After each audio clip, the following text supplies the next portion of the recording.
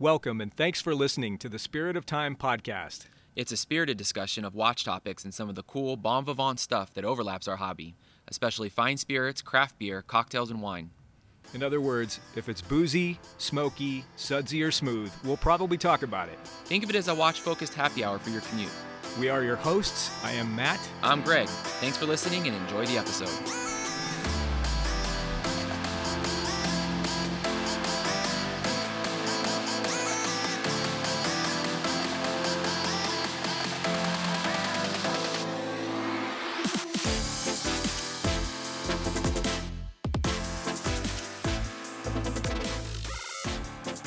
Hey, what's up, Garage Boy? How are you? I can't tell if that's a compliment or an insult. I feel maybe like I'm in high school, or maybe I just got relegated to the garage for my studio, which is true. But I'll take it. How are you, bud? Well, I mean, I can't say anything. I think I'm pantry man over here. We're both recording from different rooms today just because of things going on. So yeah, that's all good. You can see all of my my stackables. I've got, pasta and sauces and olive oil and coffee and dry dog food and everything. I think somebody recently asked you, like, hey, man, how do you fit so much cool stuff into a weekend? Because you do your weekend wrap, right? And you said, well, this is Instagram. I'm only showing you the cool stuff, and now I'm seeing how the sausage is made, literally and figuratively. Oh yeah, 100%. I mean, this is not you with like your meat presented in front of the egg. Like I see your spice rack. I see, I see it all. I got all the goods here. Yeah, totally. This is Casa McD right here. Anyway, it is good to see you. Yeah, man, it's good to see you too. What's new in your world? What's going on with you? Well, there's awesome tequila that I think we're going to either talk about depending on how we slot these things in. So the audience will hopefully forgive us. You'll either know what this means because we played another episode before this, or you'll find out next episode. But we've got some really good tequila in the glass, and that's a lot of fun. So actually, why don't I just kick off with that? Roll right into it. Yeah, I think I just let the cat out of the bag. But yeah, so I'm drinking, and you're going to have to actually provide the color commentary on this, because this is the Blanco tequila from the guys at Tequila Cabal. That's right. This is obviously, I'm drinking this right now, but tell us a little bit about this. So these guys are local to us in Los Angeles, but of course, they're based out of, the operations are based out of Tequila, Jalisco, and they are coming out of NOM 1480 at the moment. And they've got the full line of expressions from Blanco all the way through Extra Añejo. A really distinctive bottle, which is a horse head, really. And it would definitely stand out to anybody. We're going to post a lot of pictures, so you'll see sort of what we're talking about. They're very proud of it. It's something that they built from the ground up. And the gentleman who founded it, and now his kind of business partner, Everardo is the founder, and Dustin is his business partner. They're passionate about tequila. They're actually collectors. And kind of enthusiasts as well. We talk about it with watch people a lot, right? Not only are you maybe sort of, in it, but you're also like collecting. You sort of understand the mindset of a collector. And I think that's really special, right, and means something. And so they're making really good stuff. We've done a deep dive with them into the history, how the brand started, what they're doing, the processes, the production methods. So, make sure you tune into that episode. But we've got a Blanco here with us, a Reposado, an Añejo, and then an Extra Añejo, which is quite special. It's a 7-year aged Extra Añejo in actually, I don't know if you've seen this yet, Matt, this sort of matte black horse head in this mini. This is a 100 ml bottle, but that thing stands out to you. Oh yeah, that looks like the cover of a Spinal Tap album. None more black. and I think, for a certain number of people, fancy bottles kind of, sort of equal gimmicks. And there's very few times where you can say a fancy bottle is equaled by the juice inside of it. And I would say this is one of those. This is one of those opportunities. It's one of those times. The juice inside is matched by the presentation, and that's a cool thing. Yeah, it's absolutely good. So I've got to be careful though for the rest of the episode. I don't want a reprise of the Bro Dinky episode where I ended up on my ass by the end. I don't know. I think people kind of liked it. I liked it. That was like 500% ABV. That beer that I had that night. Oh my God. That's right. That was the Bottle Logic stuff, right? Yeah, that was Bottle Logic, and that is no joke. For Southern California locals who are into beer, you know that their project beers and specials, you know, these are the things that are like, you know, a little over a pint will set you back like $30. And in terms of, you know, heft, like I said, it is tread lightly. Anyhow, Sure. well, let's complete kind of the, you know, the two-part question, right? It's always kind of the wrist check, pour check. That's the pour check complete. On my wrist, I have right here. This is the on loan from a bro special from Chase Horology 411. This is the magic Enicar Sherpa Divette. This is like the I don't know if this is part of the Sea Pearl line. I don't know their nomenclature, but this is going back to certainly the early 60s at least. And you know, you've seen this. I'm in absolute lust with this watch. So Chase has been kind enough to let me borrow this for a while, and it's just this super, super cool object. For those listening, you know, first of all, go Google it. But again, Enicar, right? That's Racine backwards. Sherpa Divette. This is think of it like, you know, if you could take a Zen 103, you know, bezel, like, so basically like a black anodized bezel, you know, and it's bidirectional rotating, and put it on a kind of a prototypical dive watch. I mean, this is not a prototype, not literally, but this is an early kind of skin diver size. This thing's about 37 millimeters. It's, in terms of its height and thickness, I mean, it's got a, you know, some height to the domed. It's not sapphire. It's plexi, but you know, it's not too thick, but it's definitely a little girthy, and it's got that sort of boxy lug configuration, and just a super cool watch. And I've got it on the green strap. This is one of the Hovig's VIP specials. This is the that kind of dark green Horween strap, and just a super cool watch. So I'm really happy to have it. And it comes back in a few minutes when we talk about something else, you know, when we have a watch in for review. And I'm going to compare it to this. So anyhow, that's what's on the wrist for me. How about you? Very apropos. I have in the glass, I moved into the Cabal Reposado, which we talked about with the guys is a really well done repo, in my opinion. A light touch, you know, plenty of agave forwardness to it, with a, you know, just a kiss of barrel influence. And I'm excited to see what you think of it as well. So that's in the glass. On the wrist, what you alluded to earlier, and in a few minutes after we get through some of our sort of our introductions, I think we're going to go into a deeper dive on this. I have the Zodiac Super Seawolf in for review on loan from Zodiac, and I'd love for you to share a little bit about how this came together when we share some deeper thoughts on this. And right now I have it on a B&R Bands elastic NATO kind of Bond style, sort of the gray and black. And we've both got some thoughts on this piece. It's I've been wearing it a bunch, so it's gonna be fun to talk about this one with you. Yeah, it feels like this is timely for two reasons. One, because our friend Brodinky and Schmidt over at Wrist Cheese, maybe 2 weeks back, by the time this airs, they talked about, you know, watch brands that they feel like they're sort of missing out on, or that they're aware of and are interested in, but just haven't pulled the trigger on yet for a variety of reasons. And Zodiac is one of them. And Zodiac is definitely one of those brands for me too. There's just always been something that's like, something I'm a little more interested in at the time, but I've been aware of them for a long time. It's certainly an interesting option for a lot of people. It's a legit brand that I think is super cool. And I was very happy to get this in. So yeah. So can I give you? I'm going to give you one little update, if you don't mind. Yeah, absolutely. So I guess it's almost a couple episodes in a row now where I've sort of given some thoughts and sort of background on the Omega DeVille Tonneau case that I picked up not too long ago. Right. I finally had a chance to connect with the seller over the phone, and we had been trading emails and sort of going back and forth.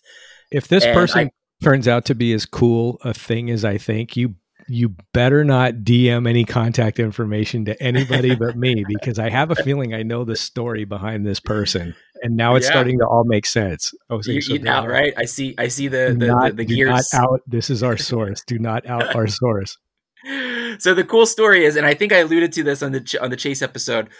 I think at the time, I think I understood that she had basically, the seller had owned a placement agency, a product placement agency, and they worked with brands, and they worked with Omega.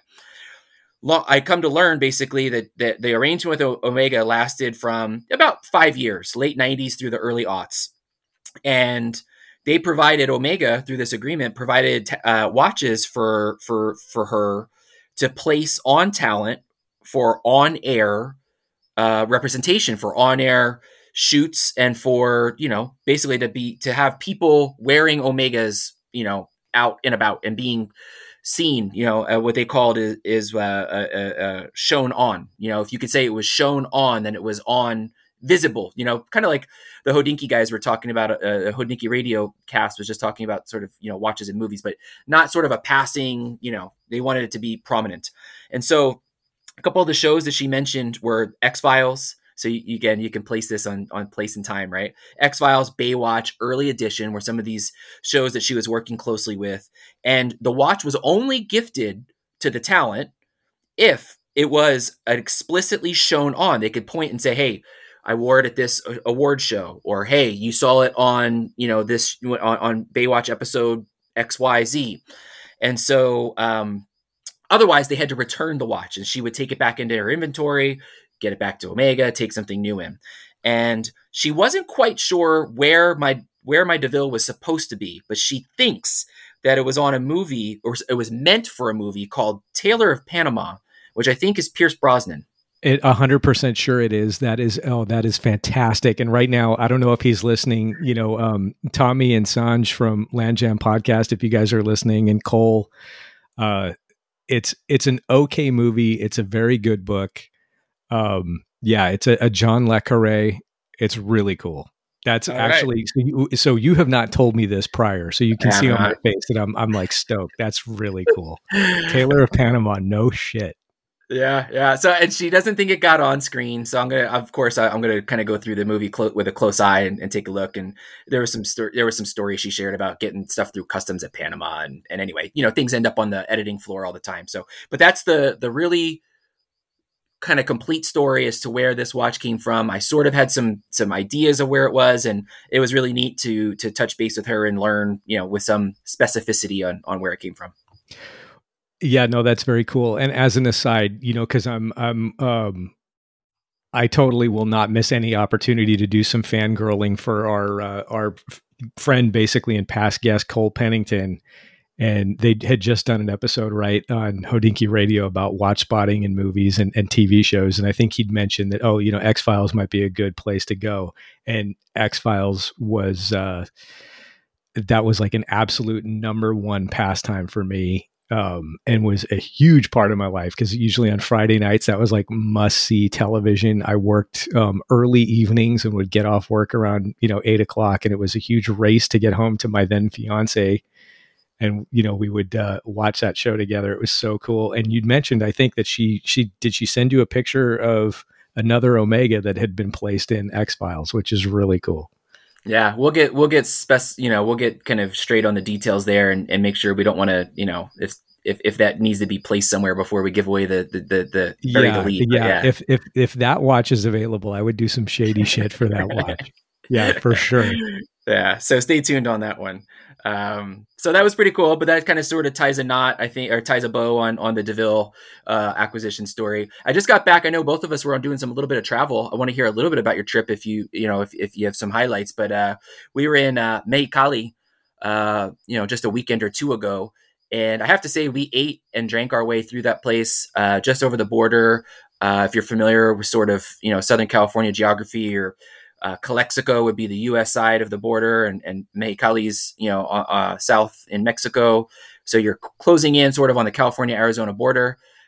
Really neat town. Has changed a lot, I think, over the last, couple decades. And in fact, we sort of went halfway, because my mother-in-law grew up there as a child, and she was curious what it looked like versus her memories. And we found her house and bumped into a cousin of hers who still lives on the same block. And that was just a very neat and interesting thing.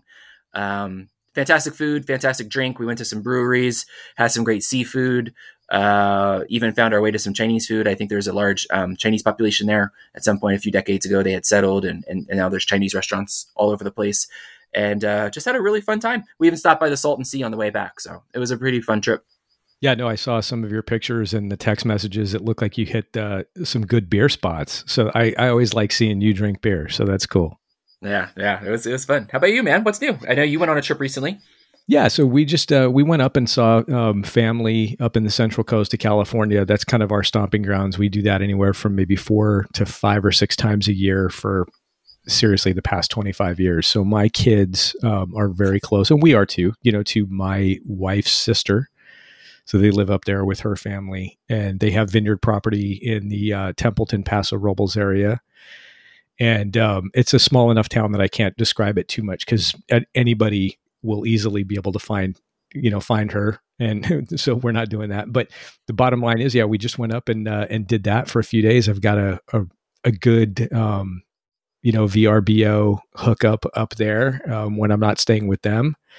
And yeah, just did the beach run, basically the Central Coast, everything from, basically San Simeon on down to Pismo Beach is just gorgeous, super laid back. I mean, if you could picture like taking like a Montana cow town and just ripping it off the map and super gluing it to the, the coast and the Pacific Ocean.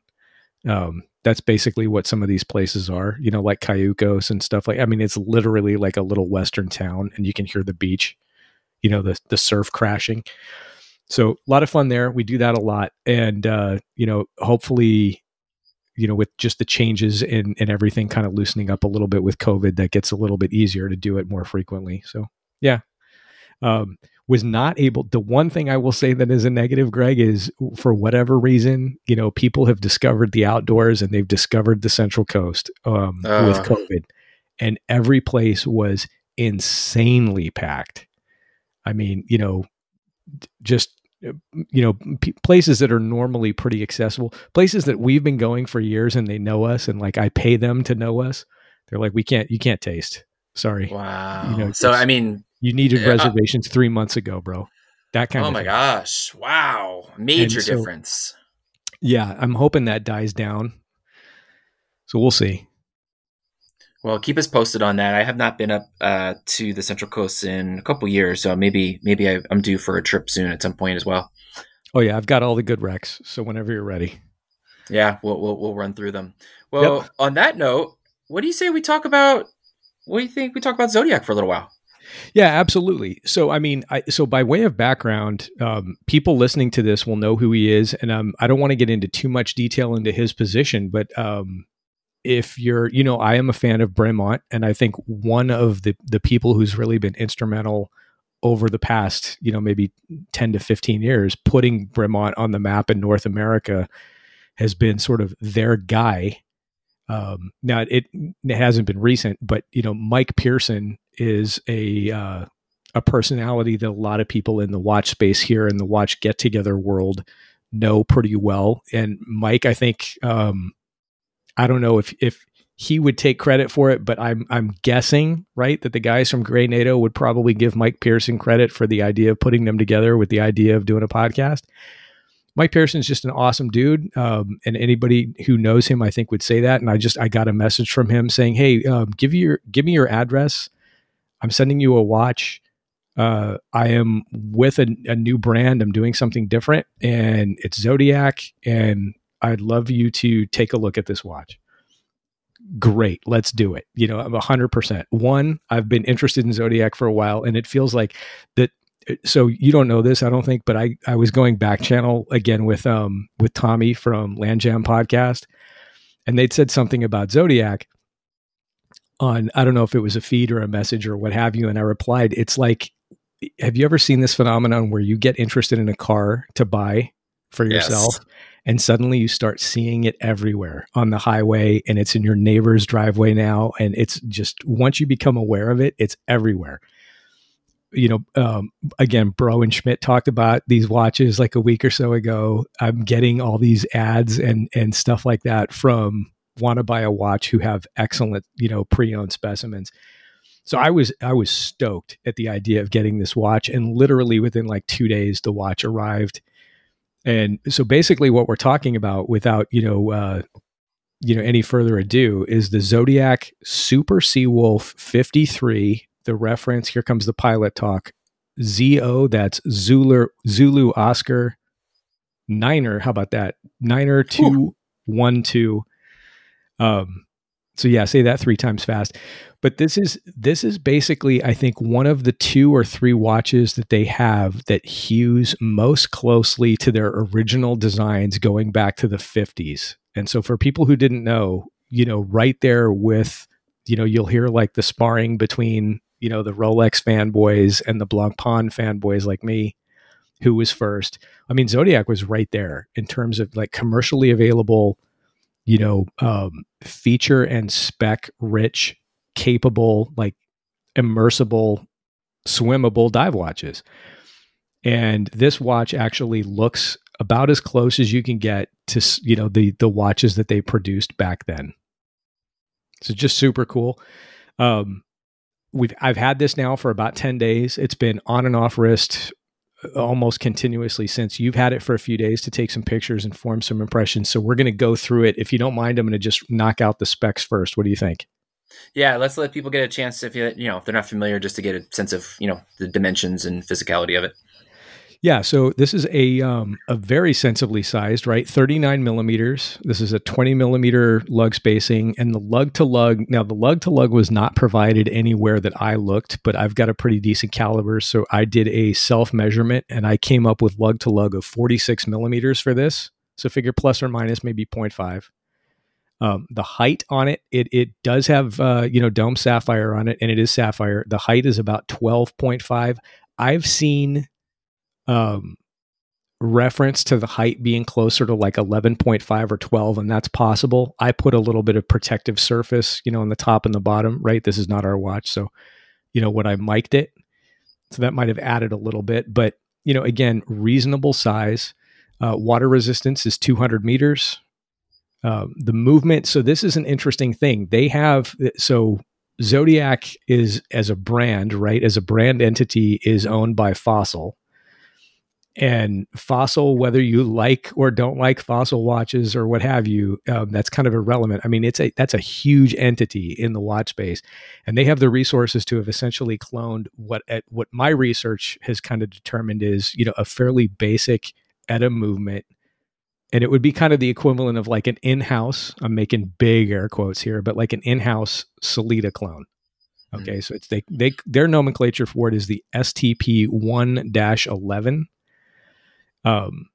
And just again, to kind of provide some visual description. So the bezel is like that matte ceramic with lume. So the bezel is lumed. It's interesting, right? When you look at it, cause you have it, it doesn't have numerals all the way around it. It just has the triangle pip at, the yes, cardinal pip at 12 o'clock. And it's got like the countdown gradients. And then there's a 30-minute marker at 6 o'clock, yep. But other than that, but all of that is lumed, which is super cool. The lume color is orange. How rad is that? that was a shocker. It was a surprise. Yeah, that was a surprise in a cool way.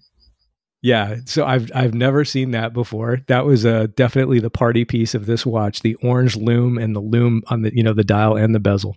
And not to interject, but it hits off the pip, is orange. There's Super Seawolf and script, which is orange, and then the tip of the seconds hand is orange. So there's some interplay there. Yeah, I think that's the what brings this watch, forward, 50, 60 years into kind of the modern era is the use of those colors. And again, the cardinal measurements, so it's got those big kind of, I think they call them like shark tooth, indices, the big wedges, and you've seen them in other places. I think it wasn't exactly this shape, but people will remember the Oris Diver 65 when that first came out. It had that big, like a big, honking blob of lume at 12, 3, 6, and 9. And then the numerals were actually like relieved, in that lume plot. So Zodiac basically has done the same thing with this. And it provides like a really interesting kind of visual look. And It's extremely legible, and I like the color. Like you said, it sort of brings it into sort of the modern era and gives it something visually interesting. Now they have and I'll come to this later. There's another version of this watch that is, in terms of the form factor, is very similar, but aesthetically it's kind of different. And it's more of I think it's a steel bezel, and it doesn't have as much color. It's more subdued. And I think that is going to be a little bit more kind of true to the original, and maybe a little bit less youthful, if that's a word that would apply to this, a little less modern and kind of more, really trying to be maybe more, vintage. But this thing, when I say vintage, that's probably not the right way to put it, right? I mean, this is, I guess, a callback to an old design, but this brand's been around for quite a while, I'd call it maybe like a vintage aesthetic with modern sensibilities. Yeah, that's probably the best way to put it. So anyway, getting back to the movement, it's not Costco or anything, but and I don't have a timing machine at home, but I found that it ran pretty consistently at -4 a day. So I think, realistically, that means maybe twice a month you might need to hack it forward a minute. But for that kind of movement at that price, that's extremely reasonable. I mean, if not very good. Have you had similar experience, or have you bothered to check it against a reference time? I have not bothered to check it to the plus or minus, but I've had it for, 3 or 4 days now. And just sort of anecdotally, I'm certainly within what I would hope to achieve in a mechanical timepiece. It's fine. It's more than fine. It's good. Yeah. So, I mean, I think if you don't mind, I mean, I kept a lot of notes, and I don't usually do this, but I was, Mike Pearson's involved and he's a cool dude. So I was like, all right, I'm going to do this kind of to the best of my ability and give this like the as good as possible, legit as possible, detailed as possible notes. So this is what I've got. So in terms of like pros, I guess I would say, right, the size is kind of an ideal, like you said, a modern take on a vintage aesthetic. So it's not, not 36 like this thing, this is, the Enicar. But at 39 and basically the same architecture, it's just slightly larger on wrist. It looks very faithful to the original versions. It's got that cool evocative design. I absolutely love those tooth-shaped indices, and there's a lot of loom area. Right? It's not just these tiny pips or little wedges or batons or anything. The amount of space for the loom, the material is big. And it's a no-date format. I love that. Yeah, I agree. So it's something, by the way, just to reference, because I know this is a bugaboo for a lot of people, and it would be for me. I don't have a lot of no-date watches, but the idea of having a no-date watch with the, just a garden variety, Etta or Sellita, I can't stand it when I handle them and they've got the ghost position for the date. So it's a no-date watch, but there's like, the 1, 2, 3 spots. When you pull the crown out, this deletes that. So that's nice. It does not have the dead spot. And the price is excellent. I think this retails depending on where you go, and everybody, if you're in SoCal or basically if you're in CONUS, right, call Feldmar. That's right. That's kind of our go-to. And I'm going to circle back on this because I did get to see a bunch of other Zodiac watches at Feldmar recently, including that steel bezel, which is the one that I think actually I kind of prefer. I think the only real sort of, negative thing about this watch, and tell me if you observe this too, the loom is really cool color. There's a lot of material. It's visually super striking. And in daytime conditions, obviously legibility is not a problem, but I found the loom was not particularly strong or long lasting. What did you think? Yeah, we had sort of traded some very quick initial reactions, and unprompted, I told you something similar. I took a picture in pitch black, and we'll post it. It is striking, and I sent it to some other friends, and they were like, "Whoa, torch monster!" Right? And I said, in pitch black, it thing glows. I mean, this thing is, and it's fun, but in like a low light situation, or the minute you sort of step out of that, that pitch black, it's not, I would say it could use a little bit of maybe extra application of some loom or of some sort. By no means a deal breaker, but it is something that we both noticed, I think, separately. Yeah, I mean, if I could offer one piece of advice, I would say, the rubber strap it comes on. I'm a skinny dude, right? So, I mean, depending on how much I'm working out or how much salt I'm eating or what time of year it is, my wrist is going anywhere from like 6.6 to about 6.75. The strap is a little long. It would probably be really good on a Tropic. It is that vanilla scented strap. Some people, I don't, care one way or another for that, plus or minus. Some people love that. It's kind of an old thing back when, the old rubber straps actually smelled really bad if you didn't put that sort of that vanilla additive in it. I don't know what the chemical is, but this one has that. So that's kind of cool. I don't know if it's really necessary. But yeah, I would fix the loom. I would add, something to make the loom stronger.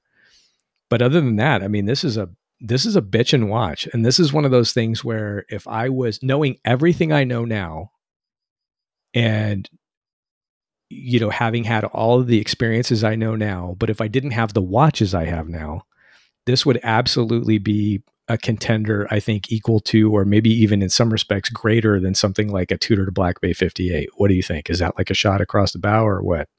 It is a shot across the bow. But I think it's warranted for somebody who's maybe not a dive watch, sort of like, heavy into the dive watch collection, and they are looking for a dive watch that is really fun, cool, vintage inspired, but sort of up to spec. This is absolutely should be on your short list.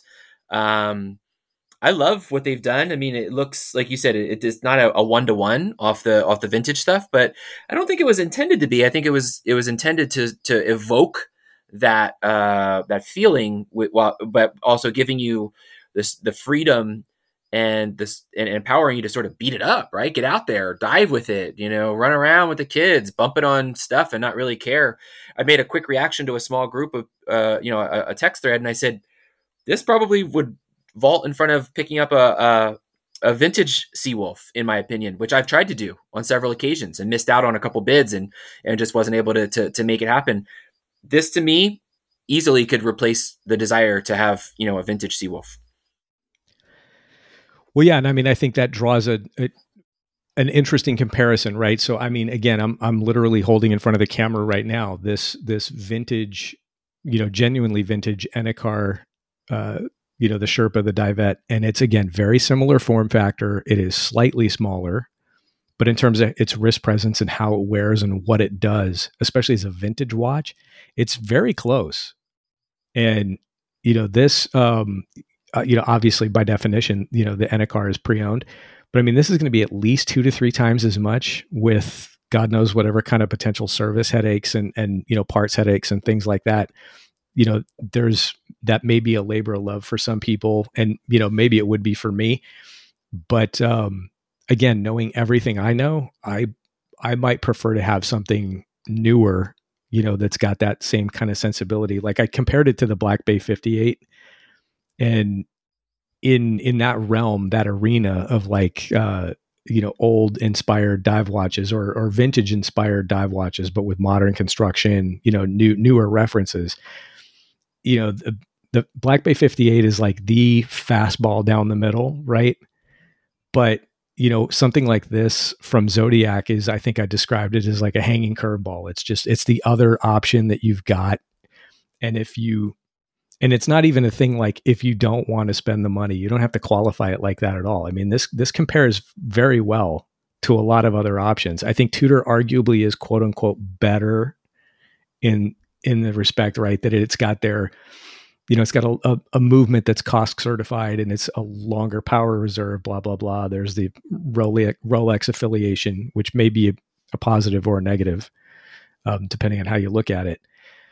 But I mean, obviously it costs quite a bit more. And I think technically it's not providing you with anything different. And Zodiac is every bit is like legit an old tool watch brand. And it's got a lot of upside, I think, just in terms of like the popularity for mindshare. I think people just need to know the story. Yeah, and this is coming from, you own a Black Bay, so I think you're more than qualified to sort of make some of these comparisons. And again, we've talked about it in a few other episodes. There's other options out there, and the Black Bay is a fantastic one for a lot of reasons, but it's certainly not the only. And what I'd like to, we're going to get a review up on the website, spiritoftime.co, so spiritoftime.co. We've got a few reviews going up there, the Bausel, which I recently picked up and also has the same movement in it with the date feature. We'll have this one. So more pictures to come, more thoughts. Visit the website, and we'll keep talking about this, I think, here on out. But this is actually a good pivot point to maybe what the main entree is for tonight. And I'm curious because this topic is not new, right? We talked about this in our prep, but there's so many ways to skin this cat. And so I'm curious now if how many fastballs we're going to have, or are there going to be a couple of hanging sliders that you just referenced?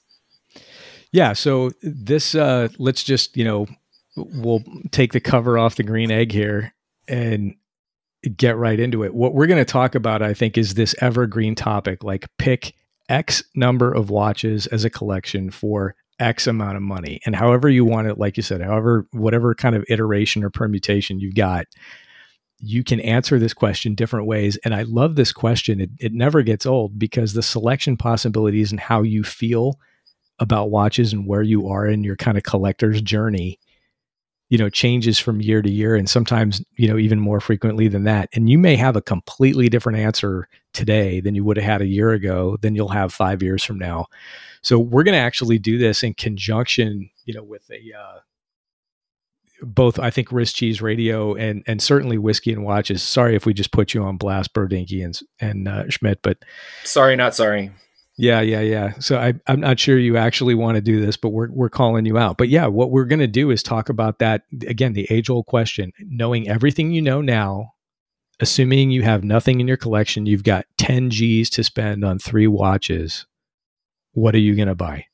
And let me also preface this by saying this is a funny concept to me in some ways, because maybe it's just my consumer mentality, but if I have $10,000 at a given time, I've never thought, I'm going to purchase 3 watches with it. I'm thinking to myself, up to 10,000, what can I buy? And it's usually going to go up to and near $10,000. But I like this because it forces me to think differently, I suppose. Right. Well, and I think that's an interesting dollar figure, right? Because it immediately, in the modern era, like with everything going on, not just in terms of retail price, but all of the craziness with gray market and secondary and et cetera. I mean, it immediately takes some of the things that 5 years ago would have been the obvious anchor choices right off the table. So for me, 5 years ago, I'd have said, okay, some flavor of GMT for sure. And then something else that's kind of a little more everyday or a little more dressy or whatever. And then if I need to, a G-Shock or whatever. And that's my 3 watch collection. Well, I mean, sorry, we've decided kind of for the rules, that we're paying approximately market prices, and for pre-owned, or for things that are kind of vintage, then it's got to be a kind of an acceptable, well understood pre-owned price. And right now, you can't get a GMT. I mean, granted, you can probably get a basic one at retail, for just under 10. I don't know exactly what it costs now in 2022, but for the reality is most people are going to gray, whether they're buying new or pre-owned, and it's well north of 10. So that a sub, a GMT, one of the new Explorers, or even one of the older Explorers, that's already a budget buster as a single watch. So that's done. That's right. Yeah. And so I think, it's the market has changed obviously pretty markedly in the last few years. So I'm really curious to see, what list you put together. I'm sure we can sort of maybe volley each other. I just poured the Añejo from the Tequila Cabal folks. So I'm going to sip on this, which I believe is an 18-month Añejo. Are they calling, is this the one that they're calling the, how do you, help me? Cause I don't want to sound like a total idiot here, but this is the Mexicanito. No. I repackaged some bottles for you. So this is just the Tequila Cabal Añejo. Okay. Got it. Sorry. So for folks not paying attention, basically I get these awesome little sample bottles from Greg, but they've been reused a time or two. So I'm like, okay, what am I looking at here? Reuse, repurpose, recycle. That's how we operate here at the Spirit of Time. Got it. Well, dude, why don't you lead off? What is your first?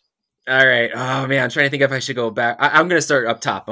So I don't know if I did this on purpose or this is the way my mind thinks, but I kind of started with my biggest, baddest, probably, largest portion of my budget. And I struggled with this for a while, Matt. At first, my first line of thought was I need something super versatile, kind of sporty, but could pass as dressy and on a bracelet in stainless, right? Something that you could wear any day, anywhere, any setting, any attire, in the pool, with the kids, at the office, whatever.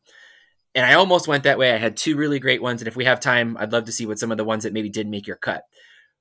But I changed course. And I think I'm going to blow your mind. And I hope I didn't take something from you, but I did it and I like it and I'm sticking with it. My first watch, the Omega Diver 300M, steel and Sedna gold on rubber. Dude, that's fantastic choice.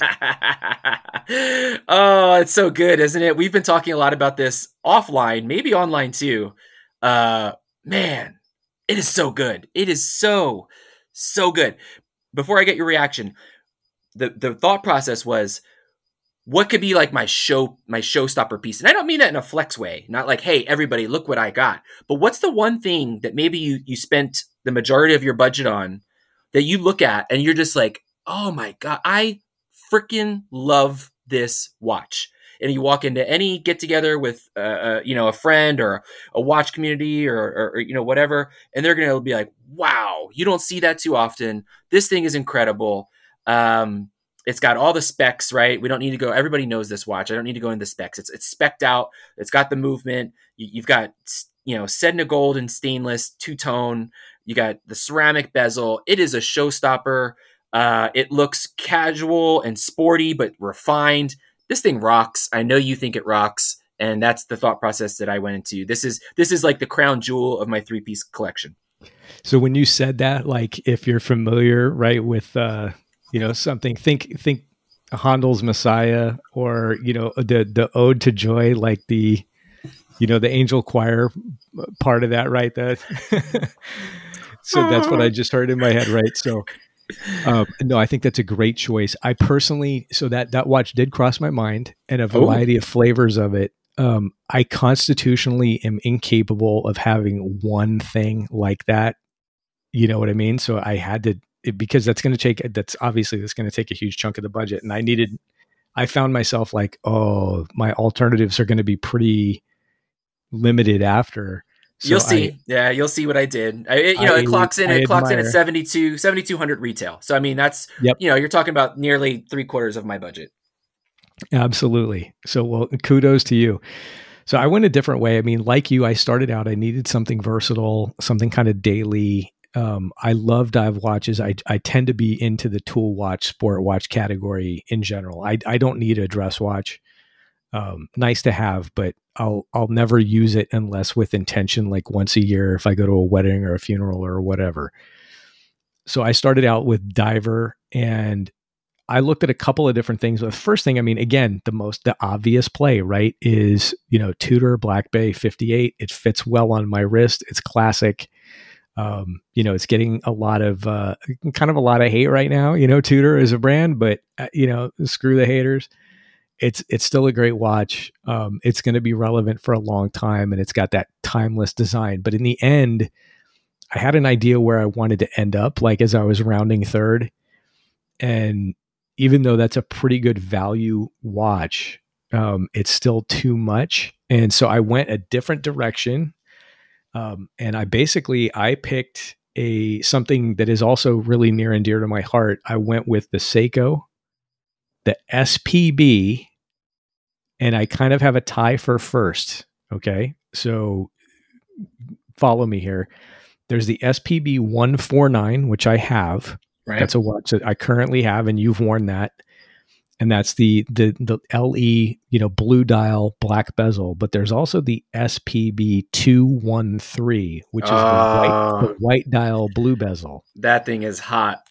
Yeah, so that's a really cool watch. I really like that. It gives you sort of the, everything that I love personally about, the Seiko diver, the legit diver, 62 Moss kind of looks. It's got really good specs, right? This is a 3-day movement. It's, it's hand winding and hacks. It's got what I think, aside from the fact that it doesn't have the adjustability of some of the SLA like high spec divers, I think it is the best basic bracelet that they do in all of Seiko. So it's got some taper to it. The build quality is really strong. It's very cool. And it's a good size, right? I mean, this thing is, just sub 40, I think. It looks great on my wrist, and it's a fantastic watch. I could go either way, but I think that white dial blue bezel is kind of the best of both worlds, because you get a little bit of that Seamaster 300 white dial vibes, the 300M. Yeah. So, our buddy Spence has one of those.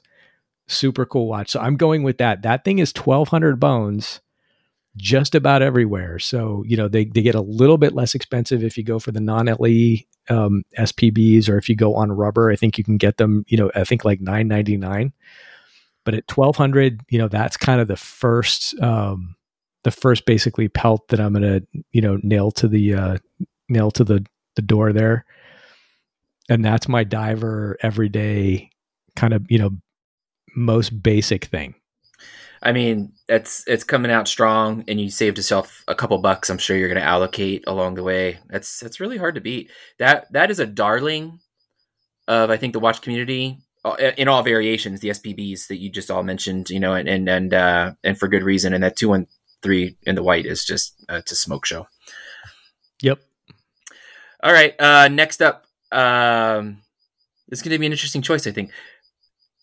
In relations, in so much, not interesting that it's offbeat, but in so much that I don't know if you'd expect me to have selected this. I'm going the new Tissot PRX Chrono. So we're going chronograph here. I'm going with the Panda configuration. I think there's a Panda and a blue dial. I'm going Panda, so it's a stainless steel case Panda configuration with rose gold plated hands. First of all, the PRX has been like one of the major, of the last 2 or 3 years. I mean, that's come in strong, right? First they came in with the quartz movement. Everybody was waiting for the mechanical, which of course follows shortly after, just nailing the integrated, bracelet craze and phenomenon with 70s styling, with sort of a modern approach and take, and giving people options, not just, high horology, but all the way down, through different price points. And they just released this chronograph not too long ago, within the last few months, right, Matt? And I think so, yeah. It's got a Valjoux movement in it, A05, H31. It is sharp, man. It is a super looking watch. It's sporty. It's fun. I don't love the date placement. I can actually get past it, and I'm a little bit of a date placement hater when it's not done at kind of the places that I like it, but I can actually look past it here.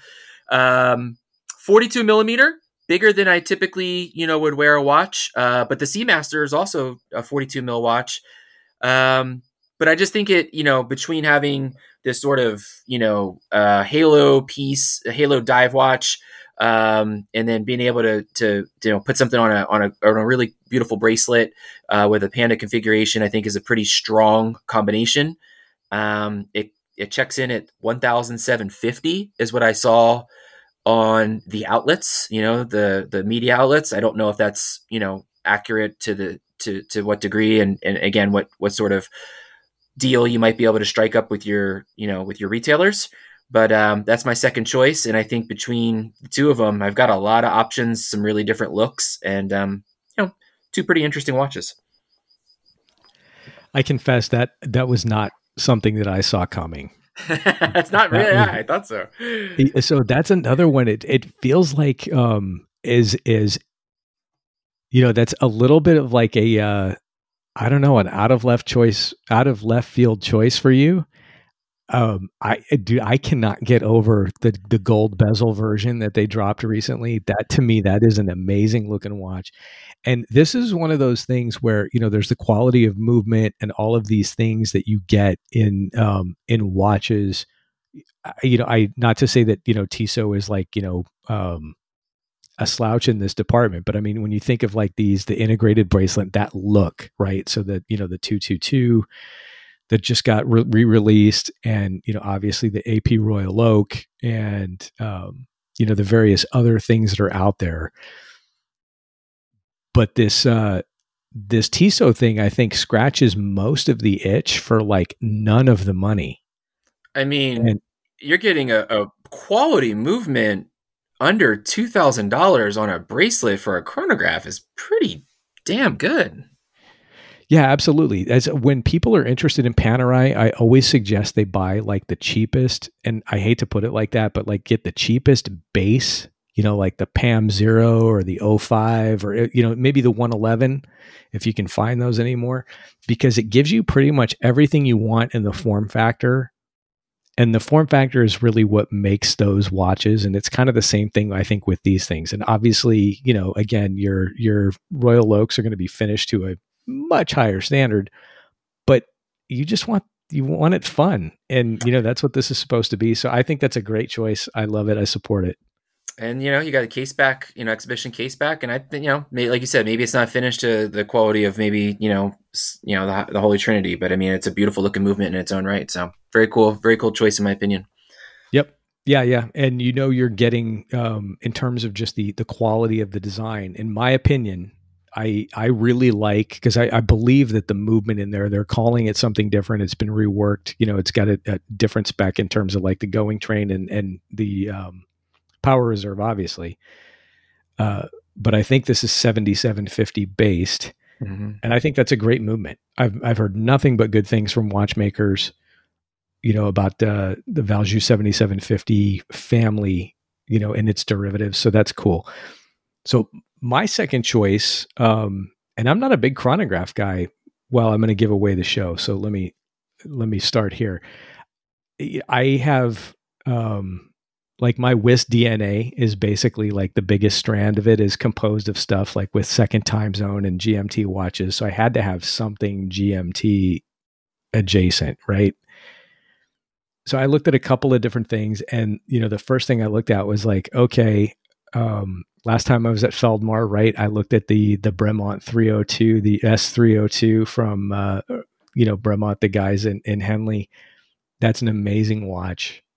Really, really cool. Wears very well. It's basically a slim 40 millimeters. There's also a watch that I have now that I think is an extremely legit choice, and that's that Tudor GMT. So I have the original. The original is pretty reasonably priced, and this was very close to being my choice because you can get that for $3,500 to maybe $4,000 all day long on Recon with the bracelet. The newer one, which I liked a lot more, which is again, and thanks again to Feldmar for letting me get my mitts on it, but I got to play with the Root Beer GMT from Tudor that just dropped like a week or two ago. That's a sharp watch, man. And that's, I know a lot of people are like poo-pooing that thing. Whatever. Get out of town. That's a rad watch. And really the only reason I didn't have that like on my short list is, the price. That one is, it's not available pre-owned realistically. And it definitely commands about $1,000 premium over the Pepsi. That just wasn't going to be doable. So I went with something that I mentioned, I think in a previous episode when we talked about a one watch, and I went with the Zinn 103 Diapal Titanium. Oh yeah, you did. So yeah, this is if you're familiar and you may remember, I mean, Zinn is a fantastic, kind of legacy tool watchmaker, right? And, the 103 is a chronograph that's got a 12-hour alternate time zone complication. So I won't think of it as like a true GMT, but it's got, rotating bezel. So you got a timing bezel, time and date, and 12-hour time zone offset with that skeletonized second hour hand that can be hidden under the primary hour hand if you want. So you can run it like a 3-hand time and date. Well, I guess not really 3-hand because it's a chronograph, but you know what I mean? Or, you can have that second time zone visible, and it's just super cool. And they've got their essentially, they call it diamond palette. I think nowadays it's a DLC coating, on the internals. But it's just really neat technology. And by omitting the bracelet and maybe saying to myself, hey, I could get it later, hypothetically, because they do sell that bracelet as an aftermarket. I can get this watch for $3,930 at Watch Buy on strap new. And that gives you a lot of what you want in a watch. It's a bigger watch. Realistically, they call it 41, but I think it wears probably closer to like 42 and a half. But it's titanium, and if you have it on a strap, it gets even lighter. It's got excellent water resistance and just a lot of neat technology, and it's a cool looking thing. And again, it's not on every Tom, Dick, and Harry's wrist. So that's what I'm doing for my GMT daily and traveler's watch, which I have to have. Like, I have to have a traveler's watch.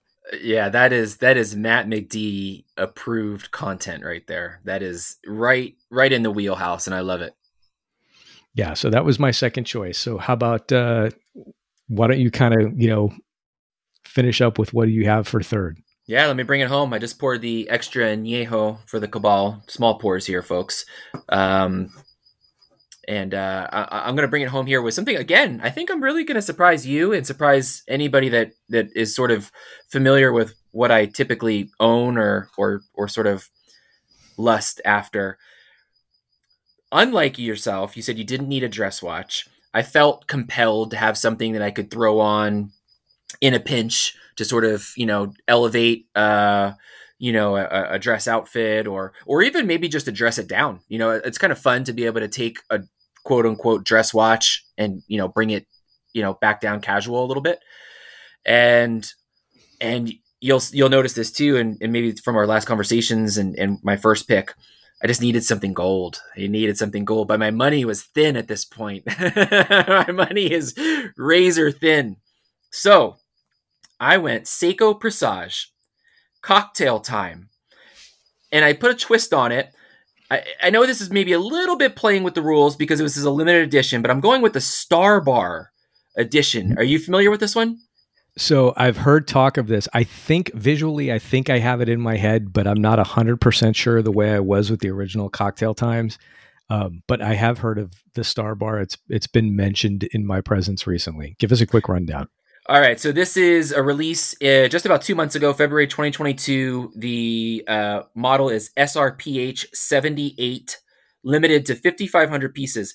It's a gold plate case, so obviously all the same architecture and dimensions you'd expect from a Presage Cocktail Time. Gold plated case. They call this, and I hope I don't butcher this, the Hoju dial. And it's got this, to me, it almost comes across gold, but they call it silver, I think. This sort of rice texture dial. So it's got, instead of the sunburst, the sort of like, sunburst dial that they use on some of the other Cocktail Times and sort of the raised texture. This one's sort of a lighter sort of play, a little more interplay with the light, and there's less depth on it than on the other Presage Cocktail Times. And I think what it's named for, and this seemed very fitting, is for a sake cocktail from that Star Bar. And it uses, of course, the caliber 4R35, but they dressed it up and it's got like a gold tone rotor. It's a sharp looking piece. I think obviously you could put it on with, a coat, or a suit. But I think very easily you could throw it on suede and it would look really fantastic with some jeans and a t-shirt.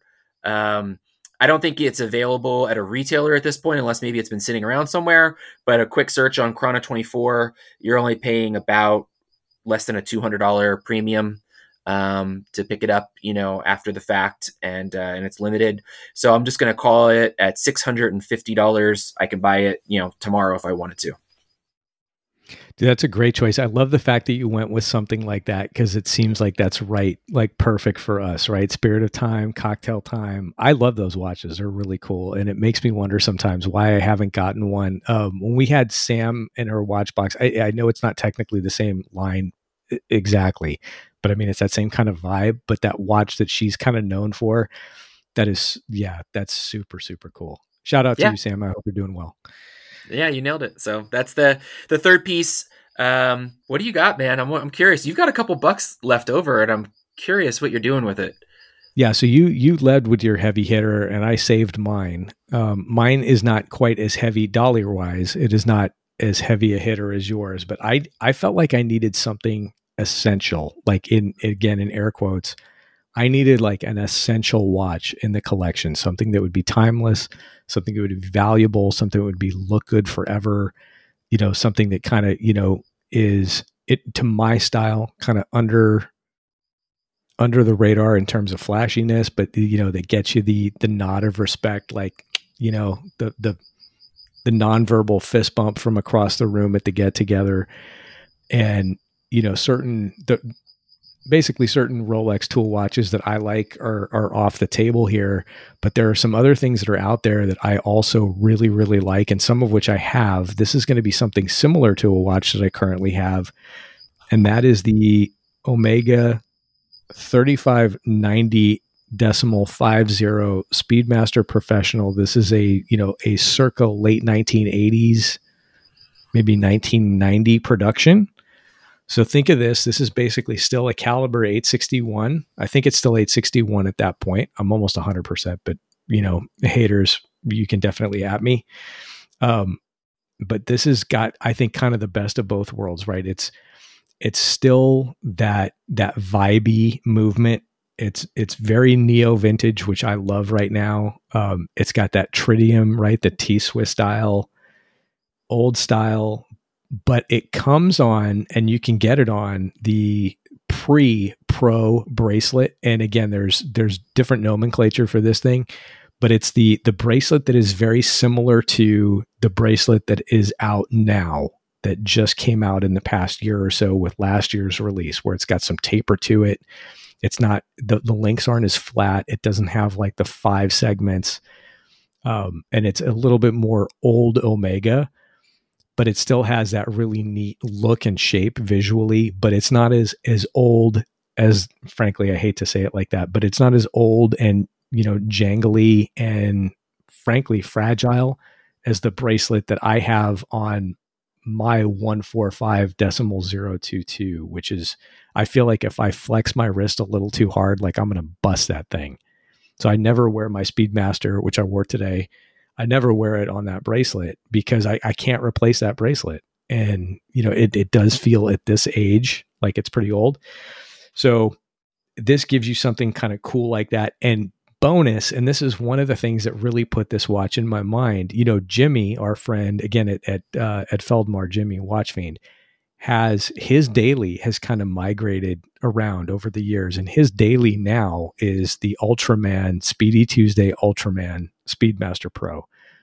And he has it, even though that watch did not come on this bracelet, he has it on the brand new bracelet, that came out with the most recent, coaxial hand wound, Speedmaster Pro.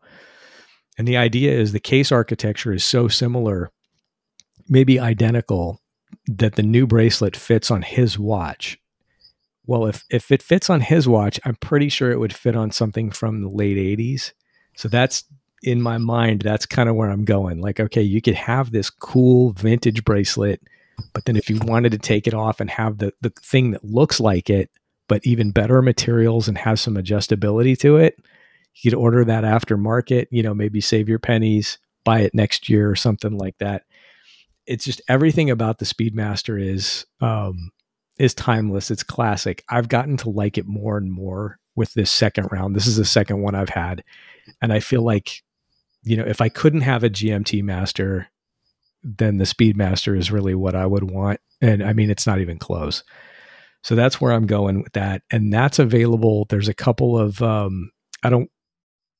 there's a number of places basically to get these in really, really good, legit, pre-owned extracts of the archives kind of thing for, I think the best kind of average price I found was $46.99. So let's call it $4,700. And at $4,700 plus $1,200 for that Seiko, right? Plus, let's say $39.50 for that Zin, that brings me in at $9,830. And I've got a few bucks left over to start saving my pennies for that new bracelet. Oh man, you beat me. I put together the Seamaster 300M in steel and Sedna gold. That's the ceramic bezel with Ceragold scale, black ceramic dial. The Reference code on that is 210.22.42.20.01.002. 7200. The Tissot PRX chronograph 1750. Seiko Presage cocktail time, Star Bar, paying a slight premium, 650, puts me at a total of 9600. And I guess that leaves me a couple extra bucks for a new strap on the cocktail time and maybe even a moon swatch. I'm going to throw out a different suggestion for you. So, Omega sells that gold, whether it's yellow gold or Sedna gold, I think. They sell that Seamaster on the rubber strap, which is amazing. I have one of those, the OEM rubber straps for my Seamaster. It's a great, great strap. So that is sold, if I'm not mistaken, with the steel and gold watch head and a steel tang buckle. But they make a solid gold tang buckle. And I think that's what you put on that. That's a way better use of funds. Yeah. That's a way better use of funds. Because that makes it look just slightly more pimp. It's like, 13.8% more pimp. And that's what I would do. That's absolutely the better recommendation. So that's a pretty cool, interesting collection of 6 watches, 3 on your side, Matt, 3 on my side. I'm gonna just quick reaction. Yours is, I think, really well thought out and actually is very representative, I think, of your tastes and how you use your watches. It's just my kind of quick reaction to that. My collection, I think, is very out of left field for what people probably expect me to be interested in, or maybe what they thought I might come up with here, but I think it's really diverse and interesting and covers a couple different bases. Actually, several of which aren't really even in my collection at the moment anyway. And so, but at the same time, I'm also really proud to say that I would be very surprised to see any of these show up on somebody else's list, which is pretty cool. Yeah, well, what's funny is I think, as you say, your watch choices are, in my mind, a little bit out of left field. But after about 2 minutes to kind of marinate, I think 2 of the 3 make a lot of sense. I think the Tissot is probably the thing that still is an outlier for you in terms of how you would usually have like watches and what your use case is for them. But the cocktail time, 100%. And it's funny because now that you say that, you're like, at least in my mind, I'm thinking, okay, I maybe need to revisit those, and look at those again. But the Seamaster is the least surprising. Really? Yeah. Because, again, you and I have both been sort of jonesing for something gold or stealing gold for a while. I think I've probably incepted you on the idea of a dive watch.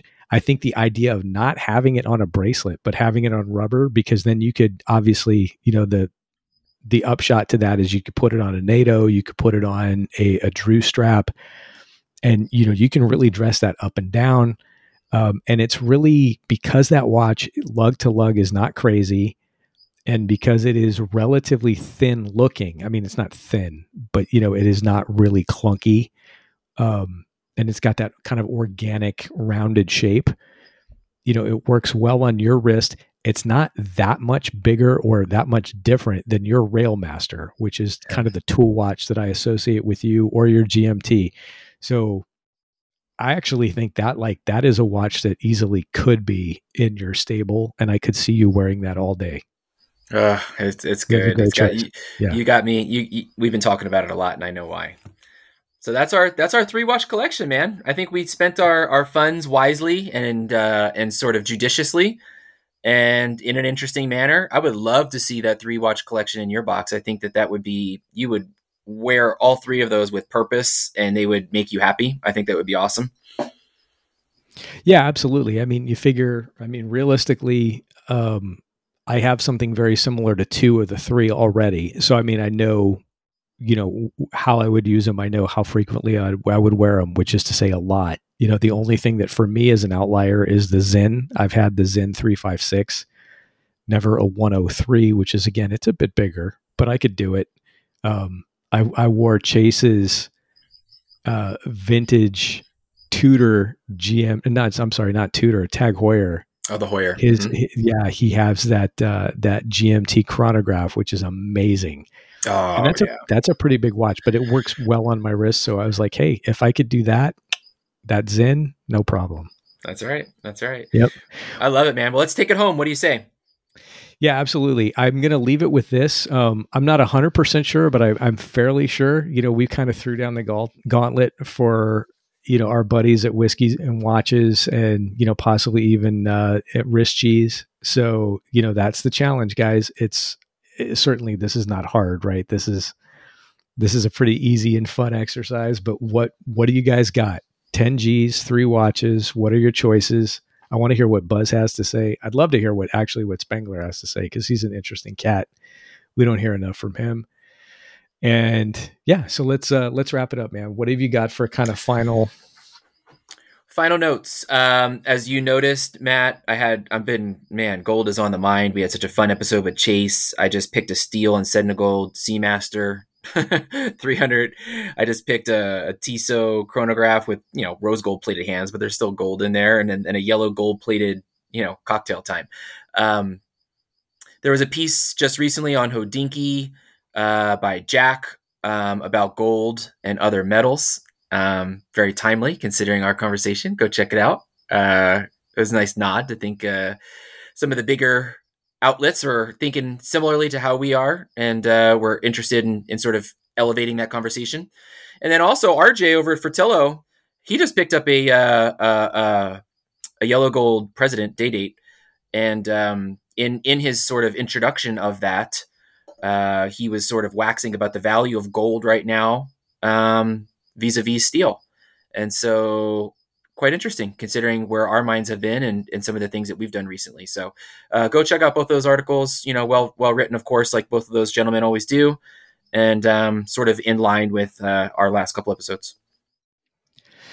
Yeah, I mean, before I get into mine, I'm just going to ask you, if I call you or text you at like 2 a.m. and I ask you to talk me off the ledge from doing something crazy about a full Sedna Blancpain bathyscaphe, I'm going to need you to like come and grab me and cut up my credit cards or whatever. But anyhow, good thing is I know where you live. I've ridden a bicycle from your house, and so I can help you. I can assist in that. Yeah, because that could happen. So my final thing is, again, kind of another unusual thing. I'm going to ask everybody as homework. Our friend Jimmy, this is Jimmy English, Watch Fiend at Watch Fiend. Jimmy is a friend of ours, from the community, but also he has an interesting position at Feldmar. You owe it to yourself to DM Jimmy. So as part of my homework for reviewing the Zodiac, I went in and took a look of the modern Zodiacs. And again, Feldmar is an AD for Zodiac here in Southern California. So please give them a look. But call Jimmy and ask him to walk you through the details of the pre-owned watch buying and exchange and trade-in process at Feldmar. I've never seen anything like it. We're probably going to talk about this at some length. You and I have talked about this, but I mean, and I don't want to get into the details because I don't want to get out over my skis. But the bottom line is, they have a program there that really kind of takes some of the potential sting out of buying pre-owned from an AD. Sometimes, frankly, you pay a little more, but you've got the idea, you've got the backing of an AD or a brick and mortar.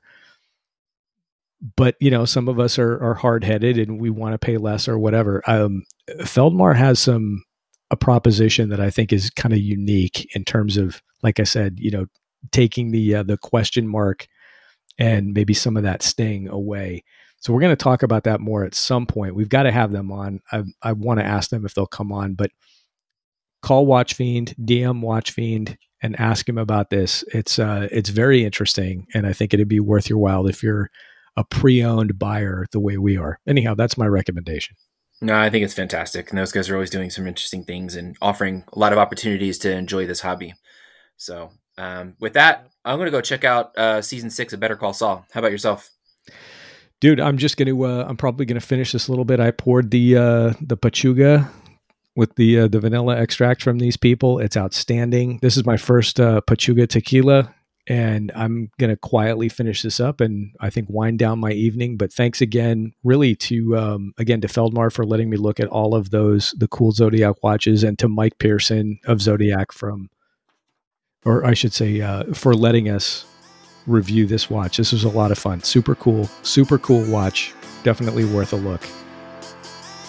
Love it. Cheers, man. Awesome. Cheers, man. Last sip. See ya.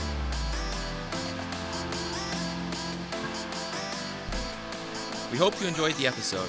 Don't forget to rate us on your podcast platform of choice. It really does help. You can find us on Instagram at Spirit of Time Podcast and contact us at spiritoftimepodcast@gmail.com. As always, please drink responsibly. Thanks again for listening. We'll see you next time.